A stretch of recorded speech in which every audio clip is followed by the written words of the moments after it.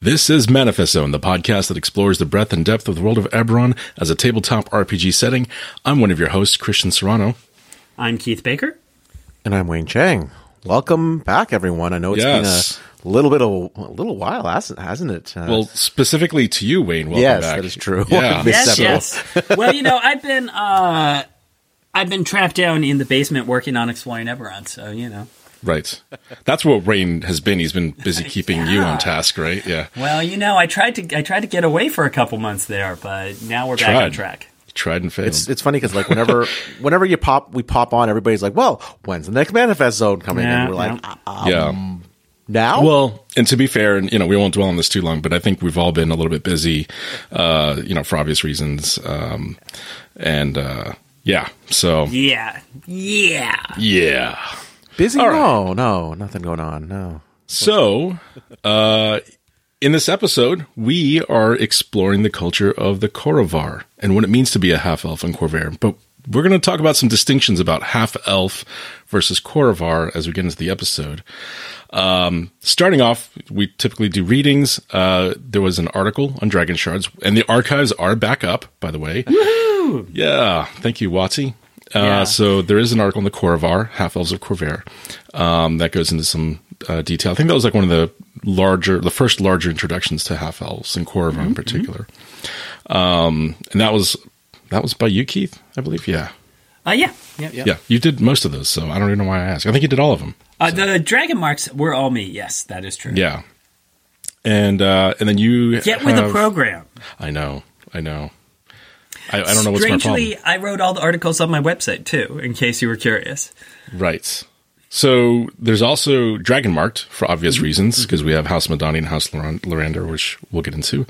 And Player's Guide to Eberron, because I don't know why we've never mentioned that before, by the way. It's like everything we've talked about has a thing in Player's Guide to Eberron. Yeah, and they're pretty short. The Player's Guide to Eberron, it's largely actually sort of a distilled version of the Dragon Shard article. So, if you're reading that, you're actually getting a little more. But it is still the case that the Player's Guide to Eberron has a little bit of information about a lot of things. Indeed. So, Keith, let's talk about, and Wayne. Wayne, you're here now. I'm still here. I know, we just forget. He's still here? Wow. Right. All right. So let's talk about where half-elves came from, because we talk about the Korovar as a distinct race, and how is that different from other settings where we have half-elves that are the product of human and elf parents? Yeah, in a lot, especially when Eberron came out, it was sort of the common trope of the half-elf was that they were outcasts. That, you're the loner, who came from this weird mixing and they're few in number and they're isolated. And in creating Eberron in the first place, we made the decision that no, let's have half-elves be a true breeding race. We gave them 2 of the dragon-marked houses, and that basically we wanted to look at them, in a different way and say that they are a real presence in the world. Now, looking to that, where did they come from? The idea is that the Elves of Aerenal are a very insular culture. They don't have a lot of interest in the rest of the world.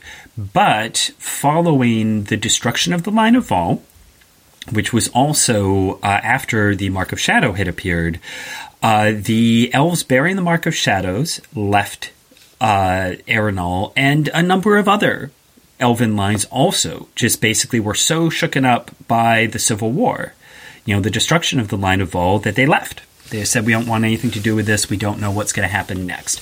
Some of those were lines that had directly supported Vol, and the main core of that is in the Lazar Principalities, where they still have the traditions of the Bloodsail Principality. But the idea is there were others who just, didn't approve of what had happened. So they show up. And one of the things we've suggested is that they married into a bunch of guilds and families, essentially assuming, well, we're going to outlive these humans, and then we inherit. We'll sort of essentially basically take root and take over some existing stuff by just outliving our spouses. And that they didn't actually expect to have children. They didn't think that was a biologically viable option. And then, boom, we get half-elves. And the main idea is that the humans who married the elves were already like, ooh, they're weird, they're magical, they're fey, they're cool. And now we have these kids who are at least sort of magical and fey and cool. That's awesome. Whereas meanwhile, the elves were like, oh my goodness, this is a bizarre half-elf, literally. Mm-hmm. And in part, you can just look to this purely stat-wise. Of one of the creepy things is the fact that a half-elf only lives by 5th edition rules to about 120, 180, somewhere in there, which is a fraction of the elven lifespan. And it's sort of like if you had a kid and you knew that kid was gonna die when they were 20. It's just weird, Yeah. And plus, the elves had such a strong tradition of ancestor worship, of pride in their past, of, the whole principle of, again, I'm going to spend 100 years studying this one thing. That all of that, they were just basically shocked and disturbed by these offspring that aren't elves, and... So what we've said is the idea is that actually many of the elves at that point pulled back and said, "Forget it, we're getting divorced. We're gonna move back and just live with other elves. We don't really want to be involved," and largely abandoned the half-elf children at that point. Since I've just gone blah for a while, either of you anything to add? Yeah. So, I'm thinking about the age of half-elves, and this was something that we touched on when we talked about elves in that episode. And with regards to that long lifespan, elves using that time to be perfectionists, right, and to adhere to that tradition. And humans having such a short lifespan being something, just like an artificer is like, a junkyard mechanic to an elf. Where do we see half-elves, the Korrivar in particular, viewing things? Are they somewhere in between? Do they lean more toward one way versus the other? Or is it more about individual sort of outlook? So I would say a couple different points on that. First, actually, talking about that short lifespan, now I think about it, sort of an analogy to the elves showing up is the elf marrying the human at first is almost like I'm just getting a dog. And it's going to keep me company for 10 to 20 years, and then it's going to die, Oh my God. Maybe I'll get another dog. But then you don't expect to actually have a litter of puppies, With the dog. Like, that's just not supposed to happen. So that's sort of putting that there. And part of it is that idea, because I could spend 10 years studying something, but that's the whole lifespan of my dog, Yeah. And in general, what we have said is that the elves of Khorvaire are not quite as obsessive in that same way as the elves of Erenal because they're in the middle of human civilization. Mm-hmm. It's hard to spend 100 years perfecting your pronunciation of your incantations when the human students are graduating in 4 years. Mm-hmm. And so we've already sort of said that the elves of Khorvaire kind of seg more into human speed, so I would expect the same of the Korrivar. Now, I still think the fact is, essentially, Korrivar live a little, about twice as long as humans do. Mm-hmm. And so it is certainly longer, and it is certainly significant, but it's not quite as dramatic as the difference between humans and elves. Mm-hmm. And so I do think they're more willing to think about long-term investments and such. But like I said, I don't think it has quite as dramatic an impact. And what we've said is they do mature at the same mental rate as humans. Right, right. I think one of the things that just going back to D&D in mm-hmm. 3.5 edition, mm-hmm. half-elves, and this is completely anecdotal. I don't have anything back up to back this up on in terms of the rules, but the half-elves were sort of the left out. You didn't have a lot of stuff. Absolutely. With being a half elf, like it wasn't like you had a lot of cool powers. You didn't have your +2 to Dex, -2 Con that the elves had. Sort of anybody, if you'd ever played 3rd edition, obviously I'd be going. That's a big deal. But these kind of things. So you really had an elf. Sorry, you had a human that didn't have all the human traits either. Like you didn't have your free feet, an extra feet, or other things. So you really had this point where half elves were mechanically not as interesting. That didn't keep people from playing them though. So it wasn't like you said, you usually had someone who's like, I want to be a half elf, and they like that story background. So there was always the mixed race, the, child of two worlds, but home and none sort of thing. I really felt that a lot with a lot of players and a lot of DMs when they played it. Now you shift us into Eberron, where you no longer have, it's not that you no longer have that, but the majority of your kin, and it's not few of them, like let's put it into perspective. There's a lot of Korrivar. There's a lot of half elves.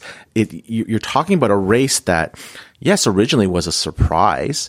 Yes, originally when the elves had their exodus, some of the exodus from Aerenal, they were surprised then. But we're talking thousands of years later, and this is a race that has continued to grow and evolve. And while it has sort of made their mark on society, and it's one of, and I think sort of bringing it is that, we're using the term, for those who don't maybe play as much Eberron, we're saying Korrivar, like, which is literally the name of the race. It's not half anything at this point, really. Right. And I think that's a good point. So let's jump into that for a moment. Which is, and that was part of the idea, again, from the original design, is half-elves don't have a real strong story. Let's give half-elves a story. And part of that was the idea that once we said that half-elves are a true breeding race, and what that means is if two half-elves have children, they will always be half-elves. Half-elves do not produce, humans 50% of the time or anything like that. Two half-elves will produce a half-elf. If a half-elf has offspring with a human, it's 50-50 as to whether it will be Korrivar or human. If they have a child with an elf, it will be a Korrivar. And so basically, the main point is there's lots of ways to produce them. And again, if they stay among themselves, they produce their own kind, which allows them to have communities, to have, sort of larger groups. This is where we said that over time, as they realized this, as they started to spread, that they created this identity for themselves, where they said, we're not half anything. We are basically, humans come from Sarlona. Elves come from Aerenal. We are the children of Khorvaire.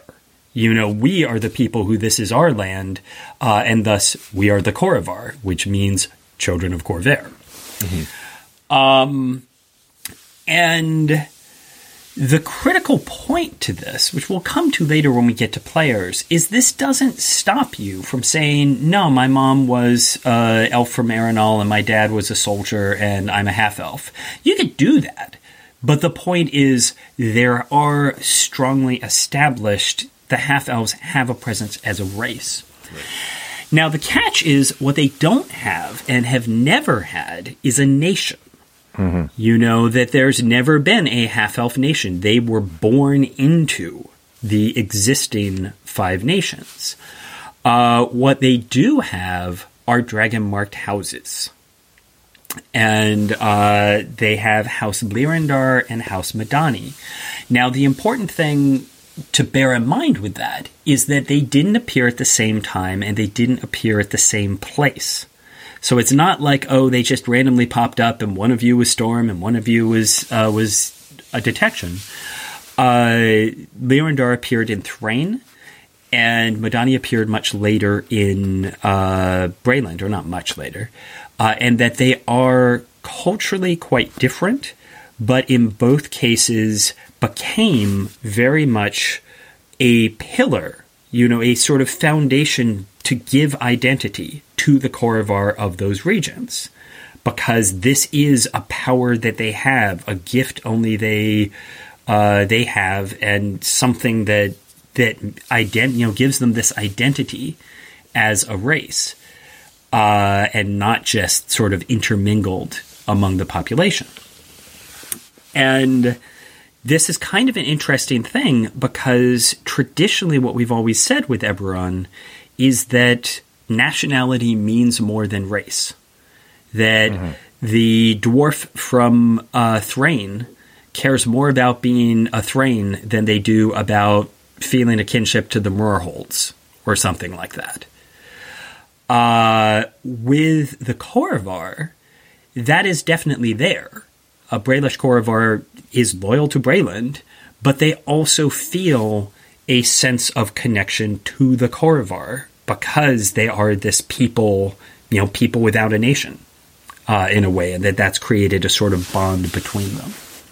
Yeah, I find it fascinating how the story of the Dragon Marked House is in that because Korovar started sort of collecting together and isolating themselves, that allowed for those dragon marks to propagate more rapidly, right, and then to really build up that house, which I think that's a fascinating thing to me, and that's where their strength lied. It was in building up that community of kinship. And this is basically where, with the half elves overall, you have these different approaches.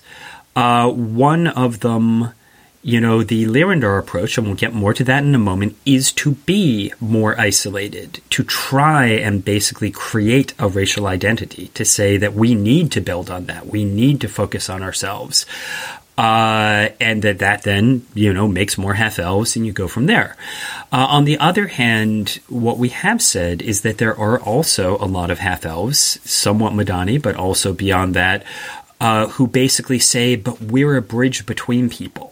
We ourselves were created by this connection between two very different cultures and races, and that we should help connect other peoples. And that ties to the half-elf gift for both language, all half-elves have an extra language, and charisma. That it's sort of saying that they value the idea of communication, socialization, creating bonds between people. Mm-hmm. And we'll come back to that, but that's just sort of something to bear in mind. It also, we haven't really talked about it, but when I say we, I mean literally in Eberron. It is not talked about much that I know. But in my opinion, Undair actually has a reasonable number of half-elves among their noble families, because at some point it was fashionable. And it was cool. And of course, they're still those are blended families, so I don't think there is a half-elf sort of line. But I would say Undair in particular is where you have more half-elves in actually significant positions in society. That's interesting. Yeah. But that's a whole nother thing. Yeah, I was going to say, we could probably spend a whole episode on that idea. Yeah. So, good. Wayne, did you have something? Wayne. Nothing in specific. I mean, I think in most D&D games, I'm not going to point specifically at D&D. At most D&D games, half-elves seem to sort of fall into the background. Yep. And even the very, very seldom or and people have thought the boring dwarves of Eberron have more presence sometimes, because the half-elves sort of do fall into the background, sort of blend in with society, with a human-centric society, obviously, we're talking about here. And what we're really trying to do in this episode is just sort of bring some of that out. Now, obviously, if you're listening, you probably know some of this already, but for maybe some of the newer listeners or someone who doesn't understand, that's what we're trying to explain, is that as a racial identity, very uniquely in Eberron, and maybe other settings that, but sure, as official settings. Sure. But this is a race that has is not supposed to be really in the background. Right. Yes, you are used to them because there are actually so many of them. They are not from a pairing of elf and human this many generations down. Right. They're here and they're here to stay, and they are a part of the fabric of society. But I think one of the things that has maybe kept that, and we mentioned this, is that they don't have their own kingdom. There's no half-elf king yet. Yes, okay? Right. Wait till the next war. We're moving Eberron forward. Yeah. They don't have their own kingdom yet, and I think that places them in a very unique situation, but also sort of gives. There's nowhere you can point to and be like, that's half-elf central. And as Keith just mentioned, maybe Undera is one of the places, but because they are the children of Khorvaire, they are very, very widespread. And seeing one and calling them a half-elf, if as a trying to kind of getting into the setting and getting your brain wrapped around the setting, is that you wouldn't go up to some half-elf and be like, hey, you're half-elf. Hey, you're half-elf. You'd say you're a Khorvaire. You wouldn't say that. Right. You're Khorvaire. Like that is the name of the race, right? Yeah. Like, well, yeah, and to dovetail off of that, I think you're right. It's like they're commonplace to where they're not like this like unique, mysterious, rare thing. So they're everywhere, as you said. But at the same time, I do think that the Eberron campaign books may have done a disservice where other RPGs might have done something where instead of calling them half-elf, they should have just labeled them Khorvaire. For sure. No, I agree. I mean, I think, again, part of the point was that Eberron, when it first came out, was still... I mean, I think there's two aspects to it. Is I might have, in all honesty, I'd have to double-check, I might have coined the term Khorvaire in that Dragon Shard article.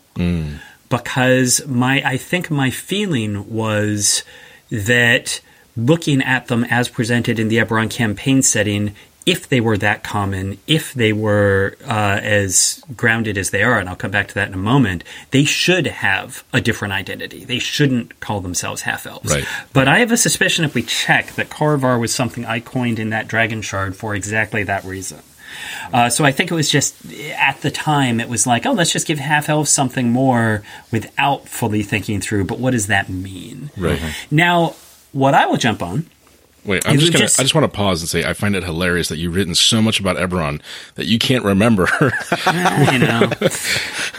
I mean, it's hard because, again, part of it is drawing back to our previous episode that we had. It is the case that the Eberron campaign setting was something that Bill, James, Chris, I all built up together, and there are still to this day, like, no one can agree on who came up with dinosaurs riding halflings.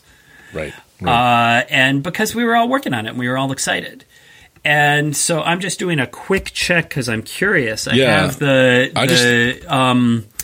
ECS open here. Yeah, I just looked, and no mention of Khorvaire. So exactly. Yeah. So that's the point. Is it is in fact the case that I coined that term because I said they ought to. And that's how identity. cool you are, Keith. And I also, of course, wrote like the stuff made in the Dragon setting Mark. up. So there we go. But part of the point is they don't have a nation, and I said except because they're certainly working on it in Valinor, and we'll come to that in a bit. But that comes to what they do have is dragon-marked houses, right? And they have one of the most important, which is House Lyrindar. House Lyrindar has always been basically masters of sea travel. They've always had the fastest ships. If you can control the winds, that's going to help you.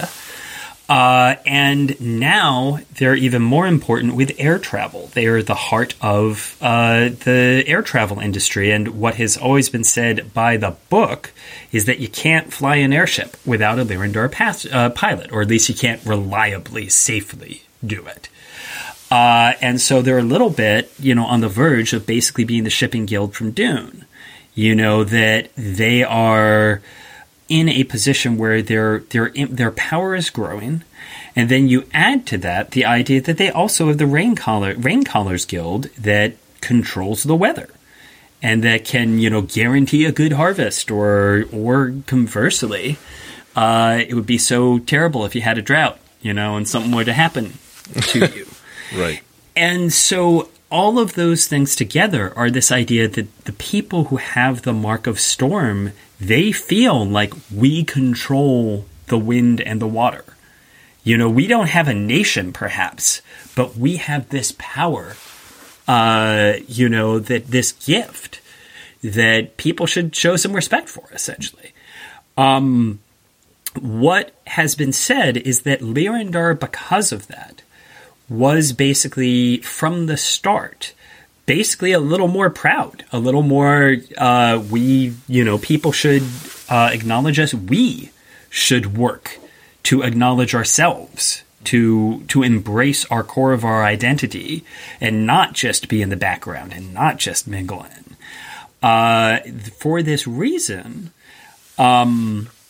the founders of the house, Lirin among them, are actually called within Lyrindar, they're called the Firstborn, because they are essentially said to be the first true Korovar, even though, of course, it was many generations of half-elves later. Mm-hmm. But they still basically say this was the moment when we became a race, was them traveling around basically trying to rally the half-elves as an identity, to encourage half-elves to actually marry other half-elves, to build community. And part of the idea is even a lot of half-elves who don't have the dragon mark and aren't necessarily even blood tied to the house still identify themselves. They'll work on Lyrindar ships. They'll work for the businesses. They take pride in Lyrindar as sort of, this is my nation.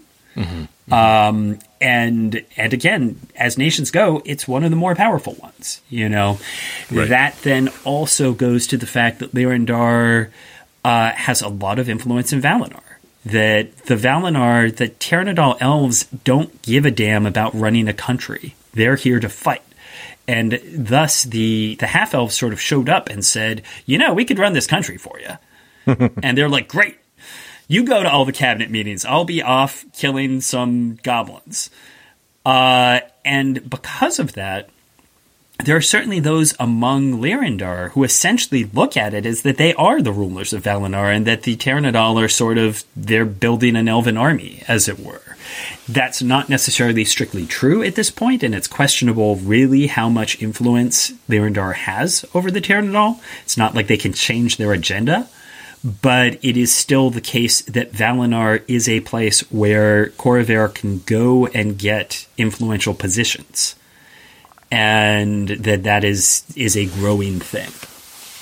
I think one of the things about so I don't call it Lyrindar, I call it Lyrander. I don't. That's fine. That's an acceptable pronunciation. I know this is not going to set off Keith's phone, so that's another thing. But yeah. One of the things about this house, specifically this house, it's the cool house. I'm sorry, yep. It's the cool Dragonmark house. It's the one that controls the wind and the waves.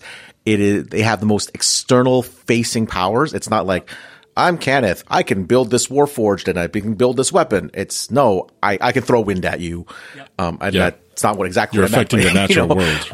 Right. It's the most. They're the most flashy. They're the most. They're the most sort of flamboyant. And they sort of know thing. it.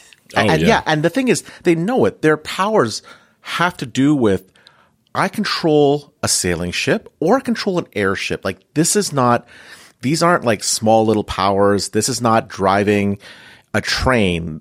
And basically, let's put it honestly. I mean, every campaign has you either fighting on a lightning rail, on an airship, or on a ship. I mean, yes. I mean, you've got the cool backdrops. and 50% of the time it's on fire. Yeah, exactly. Well, you have to. I mean, that's adventurers. You're supposed to set or on fire. Or the bridge is out. Oh no. Okay. Anyhow.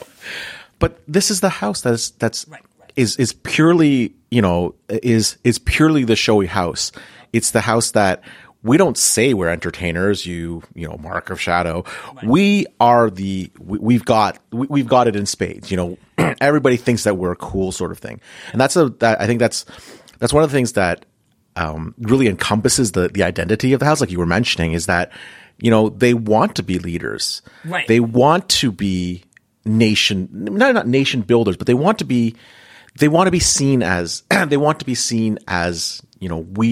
this is who we are. We are something to be reckoned with. Right. We are something you should notice. We're not just, as you said, in the background. Mm-hmm.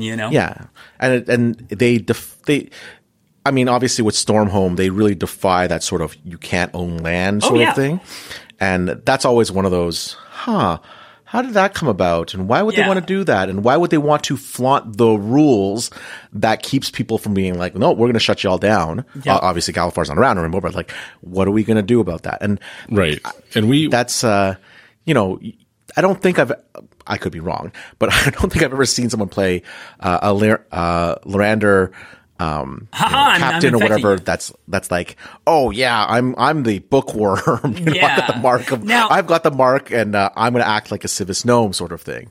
Now, one thing I will say, some people might be like, yeah, but the march isn't that exciting. This is certainly one of the cases where what we say is the powers that the mark grants as a race are very much, this is just the simplest level of what you can get from it.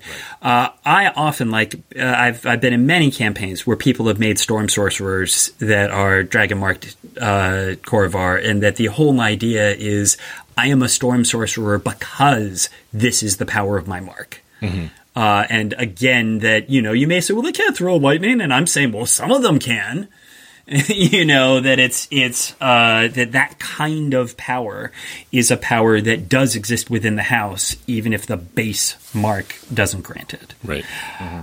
And that, of course, also just doesn't even touch the whole idea of dragon marked focus items and things like that harness the marks for more dramatic effects. Yeah, I know we've talked about this already, even on the dragon marked houses episode, but people see the feats or the edges or the abilities, and they're like, oh, I get that power or that spell. It's like, no, you get a lot more than that. Yes, exactly. This is the least of the abilities that you possess. Right. Now, real quick, I did want to touch on Wayne's point about, we joked about kingdoms, and we joked about, or not joked, but Wayne mentioned about owning land.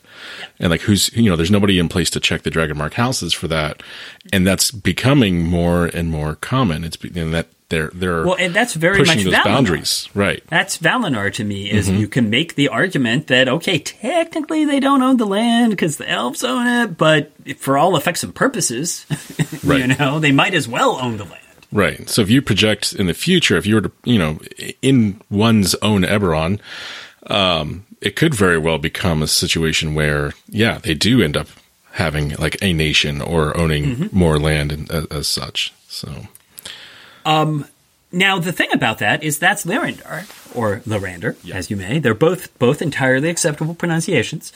And there we've said it's very important to them. They want to be noticed. They want to. They're Korovar and proud.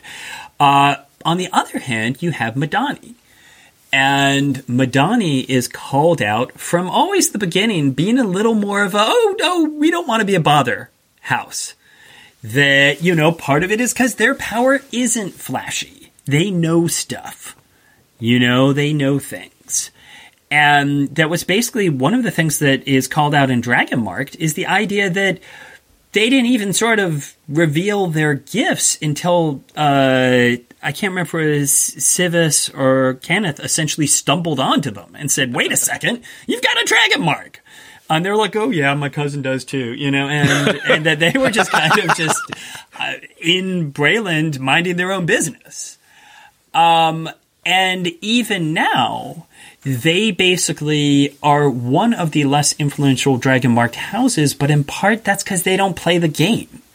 That they are, first off, they're a little more happy to play favorites. It is called out that they worked more closely with Brayland than with other nations during the last war.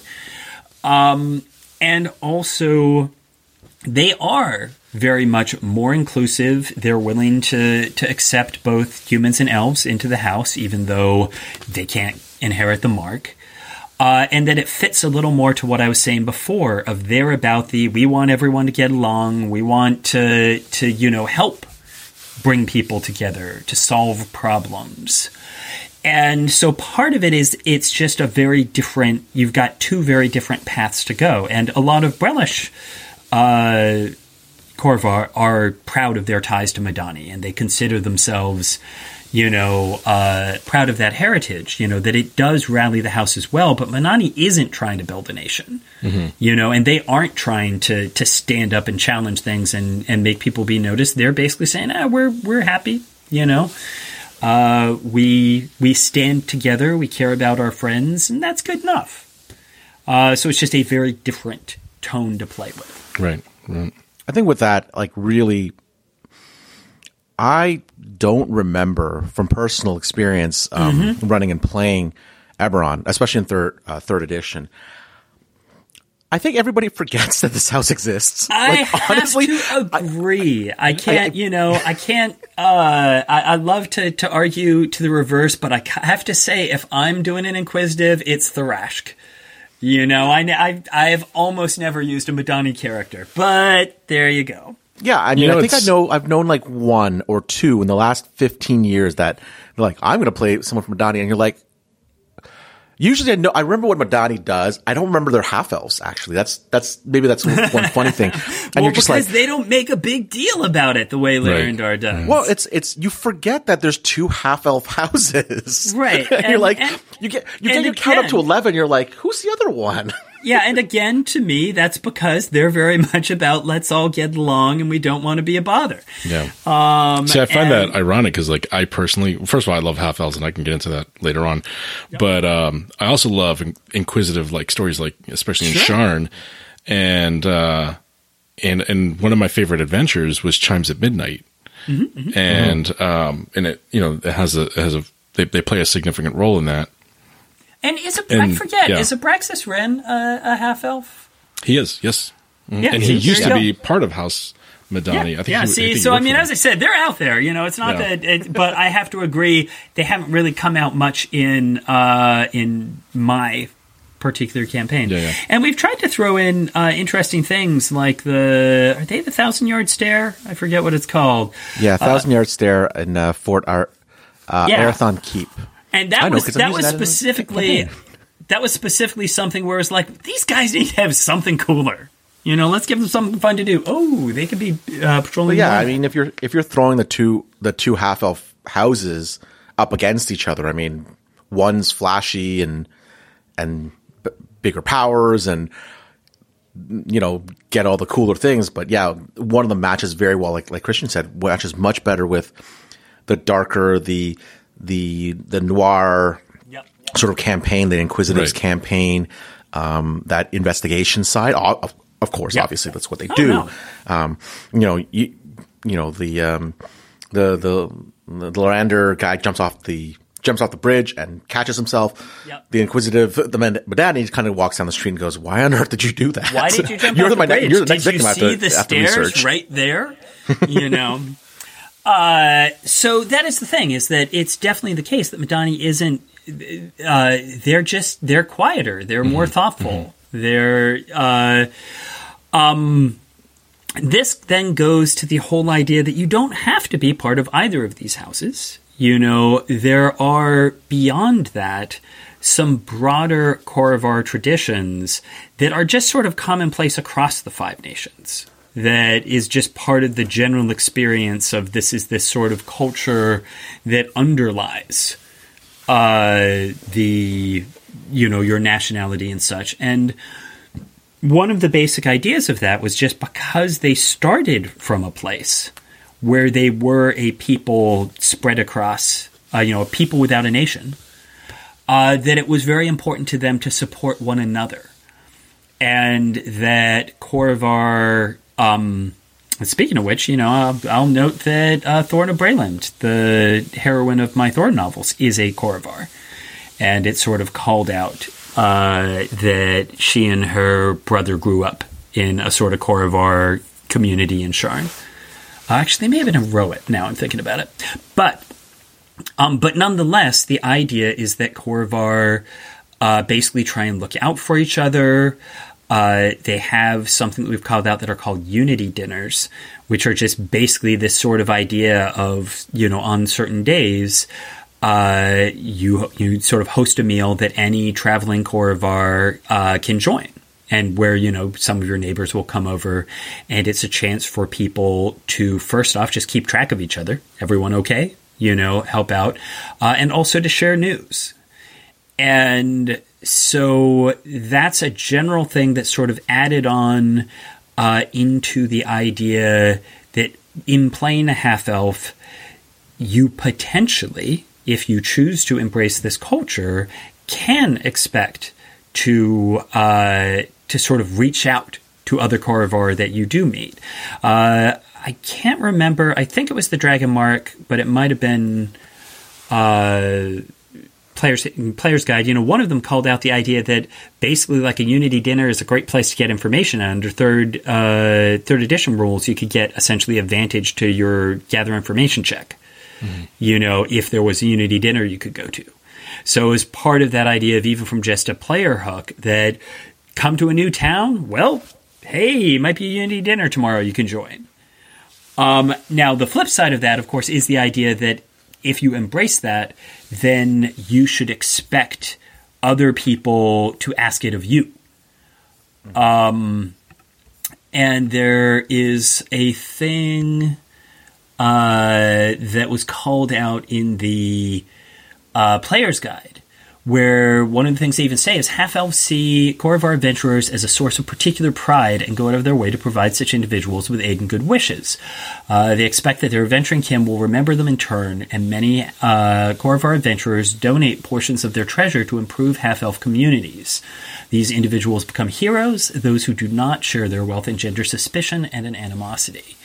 And so part of that idea is we're sort of saying, hey, if you want to follow tradition and have people think you're great, maybe you should give some of your gold to the local, the local folks. On the other hand, you cannot do that, but then you're a greedy bastard. So it's up to you. And one of, so anyhow, go on. I'm trying to draw some just thinking about that community aspect for a sec. I mean, I'm going to switch gears to Dark Sun for a sec. Sure. And for most cities in Dark Sun, there's only a few city states. They have what's called an Elven Quarter. Elves are considered, these. They're nomads. They're sort of, the Elven Quarter is like the black market sort of thing. Like the Elven market is a black market, and there's always half elves there, and they're considered.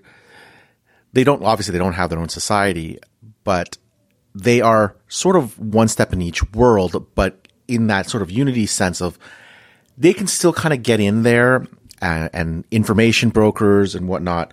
I'm kind of stretching this analogy here, but kind of going with it is that they don't have, they've integrated into society as well as they can, sort of one foot into the human-centric society, one foot into the elven society. Mm-hmm. But when you kind of come back into Eberron, it's almost like these, what would be an elven quarter is really, it's a half elven community. Mm-hmm, exactly. And I don't think in anywhere we specifically call this out. Mm-hmm. No, I think you're right. Yeah, and I think that's one of the things. But it's the idea for sure. Yeah, and even like if you think about Sharn, I mean, you think about all these districts and areas and quarters. It's not specifically brought up, but like I'm sure that there's like a half elf district where you might be one side is no, we're half elves, don't come in here, or we're half elves, we welcome everybody. But I feel that that's one of the things that. Where this community aspect is, we're talking about where this half elven, this Korvar family aspect is not. That's really where, because Sharn is the most. And most thought about, like most written about city, and Eberron. I feel like that's something maybe would be missed. It would be like, this would have been a great place to really to show that in a very natural way. No, I completely agree with you. I think it's a shame that it hasn't come up, and hey, we might just have to rectify that in something we write, because it is the case. And I think not in exploring. I think that one of the reasons it does get overlooked is because it's not as dramatic. They aren't trying to take over the world. They aren't the Boromar clan. It's just saying that this is a community, a strong community. I'll say it's interesting that there's actually a spell in Player's Guide that is actually called Unity Wine. That's a spell a cleric can learn that basically is saying, that actually they would bless the wine at dinner and it has this effect.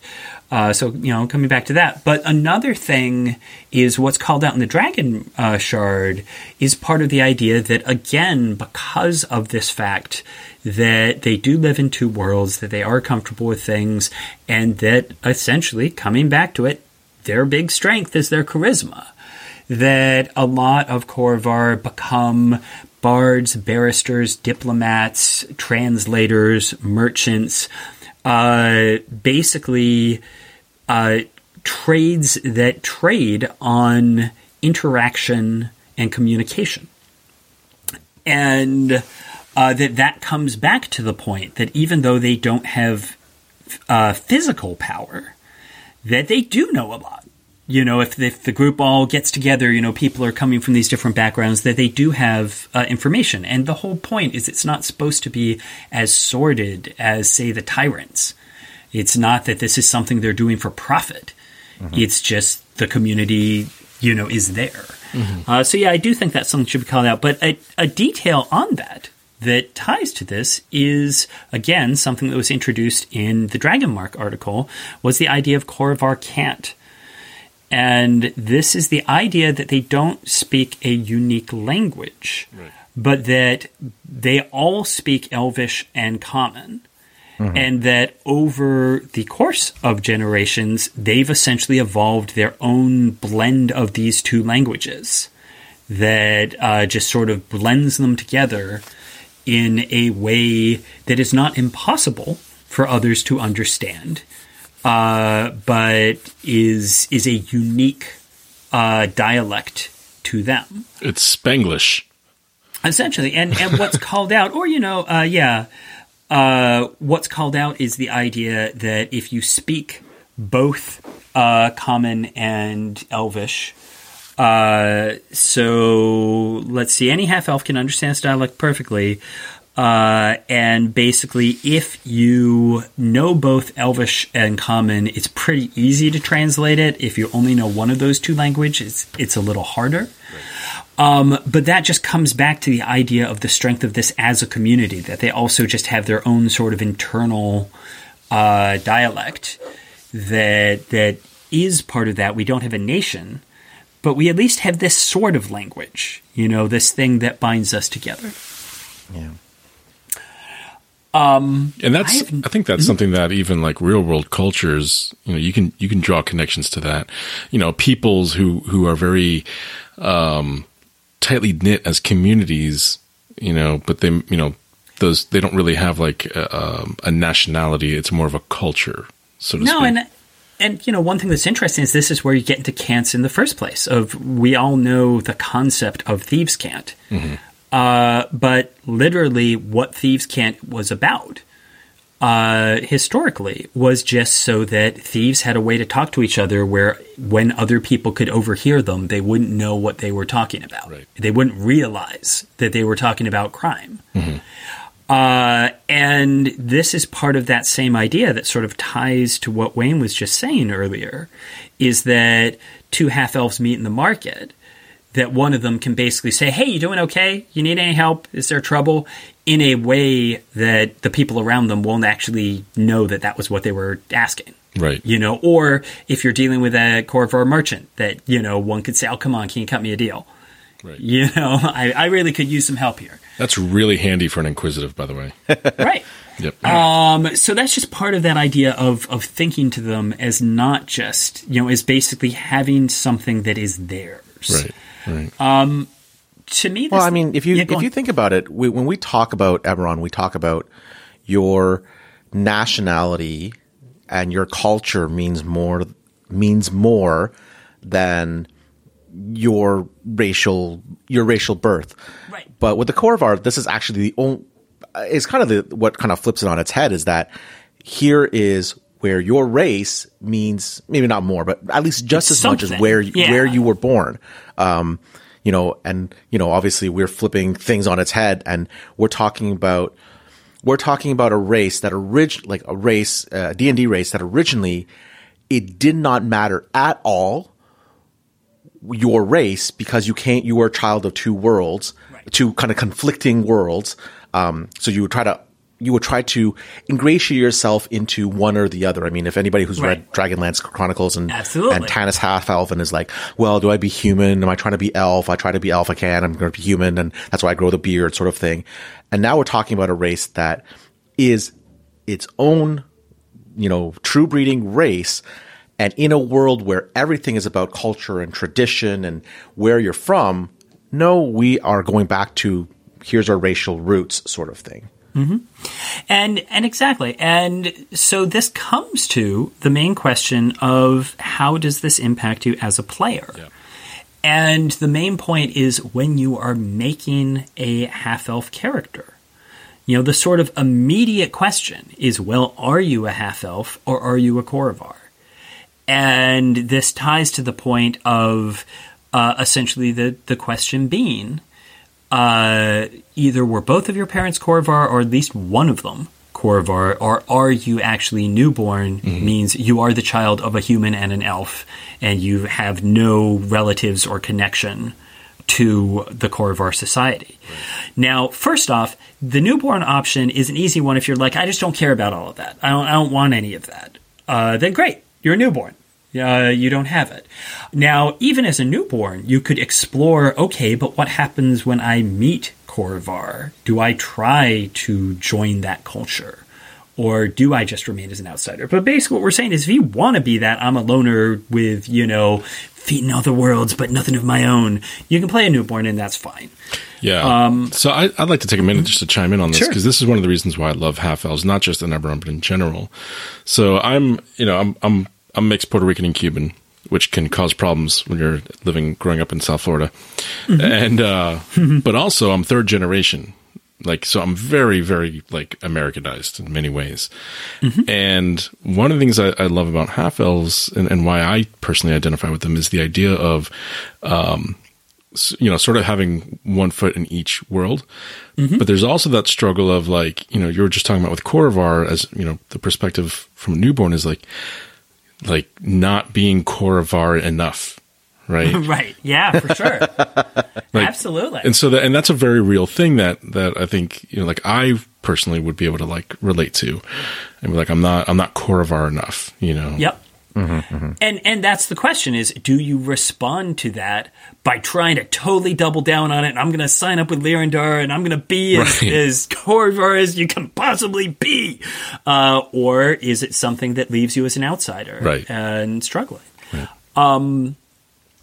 And, one of the questions we have here that I do think is interesting is it is still the case that while half-elves don't live as long as elves do, they still can live almost 200 years, which raises that possibility of, since it's really up to you how old your character is, how much the last war did you live through. It's possible you were born into Galifar. And that's a note that I like to think about with any race I'm, particularly in Eberron that we're considering. We talked about this with dwarves a little bit, especially elves, and to an extent half-elves as well. It's how, or gnomes even, how much of your life, did you live through the last war? And because that can there's a lot of stuff that you'll see depending on your age. Yep. And how much, how many people did you lose? What did you lose? How many changes of power? How many shifts in allegiances? What did that mean for your allegiances? And this is just like the newborn versus Korrivar. This is a whole point of this is up to you. Mm-hmm. You can just say, "Nah, I'm 20 years old." Right. That's fine. But these are things you can explore. Similarly, we have the question of, do you, even if you're not dragon marked, do you feel a tie or loyalty to a dragon-marked house? Or, again, is that just not something that you feel a strong attachment to? A thing we haven't talked much about, but is still out there, this is more likely for the newborns, but again, you can be Korrivar with an elvish parent, is whether you're interested in your elven heritage. Mm-hmm. What we have said is that, to this date, there has never been a Korrivar has never been granted a patron ancestor and has never been accepted into the Undying Court. That the elves do not believe that the Korrivar are sort of suitable bearers of their descendants. But player characters are remarkable. Do you want to be the person who's going to break that barrier? Mm-hmm. Because if you do, that's an interesting story. Right. Like maybe there's something you've done that, has proven, your worthiness. Exactly. Or that you will do. Right. And, that is the point of the elves essentially have been jerks about this, but you could be the person who proves that they're jerks. Because elves are jerks. Yep. Those damn elves. Yep. The final thing that sort of really ties to me is coming back to that, if you're just embracing the I'm Korrivar, I'm part of that society, is to stop and think about, where's your family based? How large is it? Mm-hmm. What's your ties to your community? I will say in making Thorn as a character, I said, she's got strong ties to a community, but actually her parents were killed in she never knew her mom, who was an elf, and her father was killed in the last war. Yeah. And so part of that was actually saying, so the community was extremely important to her because she was sort of raised by the community. Right. Mm-hmm. And I think that's something that resonates with again, I like to draw inspiration from real world mm-hmm. cultures, where there are cultures where your community is your family. Those are your aunts, those are your uncles, because the village is raising that family. And coming back to that point about how much of the war have you lived through, is you have that much more chance for that. Right. Of, people having lost much and having to be supported by the community. So to me, if I have a player exploring these things, that's an absolute give and take scenario. Of if I have the player as a newborn who says, I just don't want to deal with this, then fine. I just won't bring it up if that's not a story they want to be part of. But basically, if someone says, I want to have strong ties to a community and I want, I'll give them some of my share of my treasure. I will help them. If I want to introduce some Korrivar urchin who shows up and needs help, then that player is going to help them. Then I will I'll counter that and emphasize essentially that they get Korrivar hospitality, that they get, those benefits to reward them for investing. Do you see someone who, maybe a newborn, mm-hmm. lost family, mm-hmm. and then tried to sort of lock into a Korrivar community, pretending to be Korrivar? That's the point, is they don't have to pretend. There's two ways to look at it. The one way is you're saying, they did pretend. It was very embarrassing to them and they wanted to pretend. And I think that's perfectly fine. The other way is to just say that they were taken in, even though they weren't part of any family. As a child of Korrivar, right. As in general, I think, this comes back to the Unity dinner. Mm-hmm. I don't think most Korrivar will shun newborns. Right. If the newborn wants to be part of the community. Right. Now, if they don't want to be part, then that's, again, fine. If anything, that strengthens the community because you're just building it larger. So yeah, exactly. So I think normally, again, if you just show up at a Unity dinner and you're a newborn who knows nothing, I think most of them would welcome you and say, well, thanks for joining us. I will say that this is a very strong base for just a character with the folk hero background. Mm-hmm. Is essentially folk hero, hey, you're an adventurer who your Korovar community is proud of. They will offer you support. You help them out in times of trouble. Now we're just saying, hey, and it turns out actually you've built a bigger reputation and everybody likes you. But I'm just saying, I'd almost let essentially the person have the benefits of folk hero for that narrow community if they earn it, but that you could also be a folk hero and say that started. My Korovar community is the nexus of that. But then I've just been so awesome that everybody likes me. No. Well, it's good that we're not playing like second edition. The dangling thing is everybody is an orphan because you don't want to give the DM anything, any family for you to affect or die or kill or kidnap. Now you got a whole community that the DM can mess with. And this is the point to me is as a DM, the main point is, yes, that is absolutely true. I will have those orphans showing up needing help, and I will have the Borobar clan threatening to buy the district out from under you. But on the other hand, what I'm saying is I would also say, and if you want information, show up at the Unity dinner. And if you want all of these things that that I will make it worth your while as well, if you see what I'm saying. Right. Curveball. Anyhow. Most Korovar are changelings. I'm kidding. Well, frankly, yes, all of them, every single one of them. Cool. Well, I think we covered a lot with that. Yeah. Any final thoughts at all, or? I'm good. I'm good too. Yeah.